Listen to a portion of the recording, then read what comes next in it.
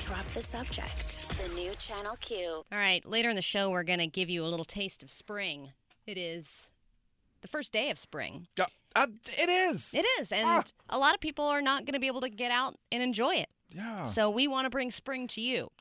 Because this is what we do for you here on Drop the Subject. Huh? Hey, look at that.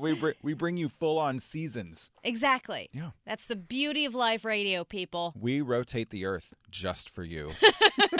So we will be sharing bits and bops of spring. Bulbs. Bits and bulbs of springtime for you a little later in the show. But first off, I wanted to finish our conversation about annoying neighbors, because you are going to have a lot of neighbors. Even if you're surrounded on all sides by people on a normal day-to-day basis, most of those people have work hours where there's periods where they're out of the house. That's all gone right now. With the exception of the serial killer that lives diagonal to me, I think everyone is in their homes.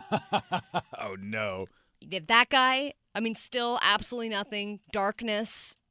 What? Yeah. Is he there? Do we know that he's I actually think he's there. His car's there.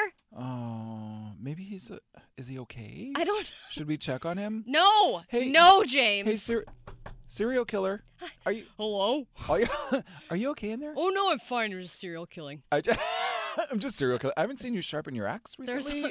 There's all these lone hikers, so I'm just real busy. That's right. Yes. Yeah. When everyone gets out on their own. Yeah. So we're going through the list of the most annoying things that neighbors do, including having really loud kids, doing really loud workouts, which is my thing that I'm about to embark on. Katie has just texted me and said she wants to start doing tap lessons.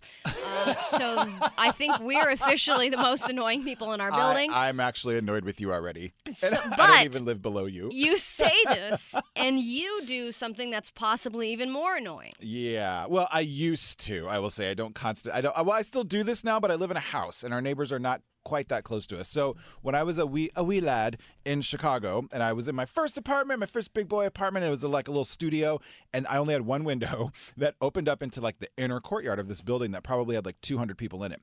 Well, I lived in the city right by the lake, but my job was out in the suburbs and had to be there by 7. Well, Chicago traffic's a lot like LA, so I had to leave at 5:45.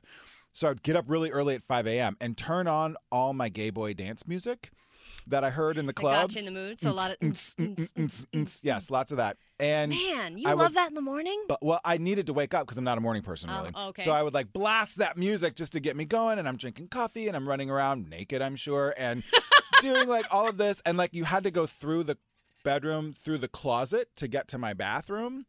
But my radio was out in the living room. It was like a whole thing. It was a mess. So anyway, I didn't realize that music was blaring straight out through that window into the courtyard where all 200 of my neighbors in the same building had to hear it every morning.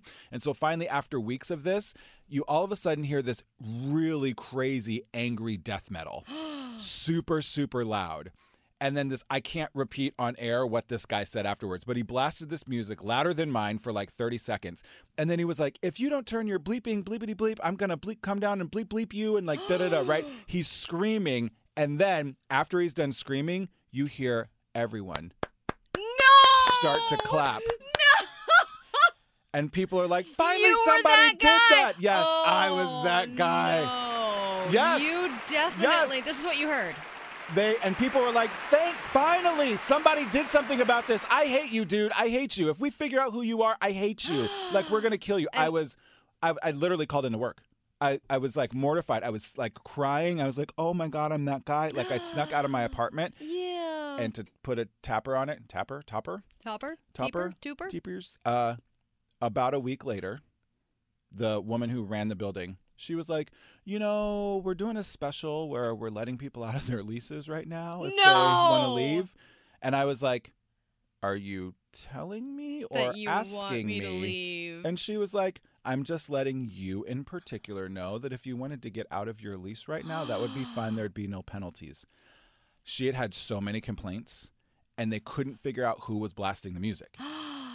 And so once they finally figured out that it was me, she was like, "You need to get out of here." But she was like politely kicking me out. Yep. You So were that guy. I moved like 2 weeks later. You know, it's nice to talk to that guy, though. Oh. Because that guy, I feel horrible. that guy that's pissing everybody off, and you're like, how does he not realize that he's inconvenient? You know, you sit there and you theorize all these reasons why, and you, that guy, just didn't know. Well, and you I was were just playing your music, and you didn't think you were bothering trying to wake anybody. up, Just but trying to yeah, wake up. I was just being 21, and yeah, you know, with your dong out. Yeah. Drop the subject. We'll be right back. The new Channel Q.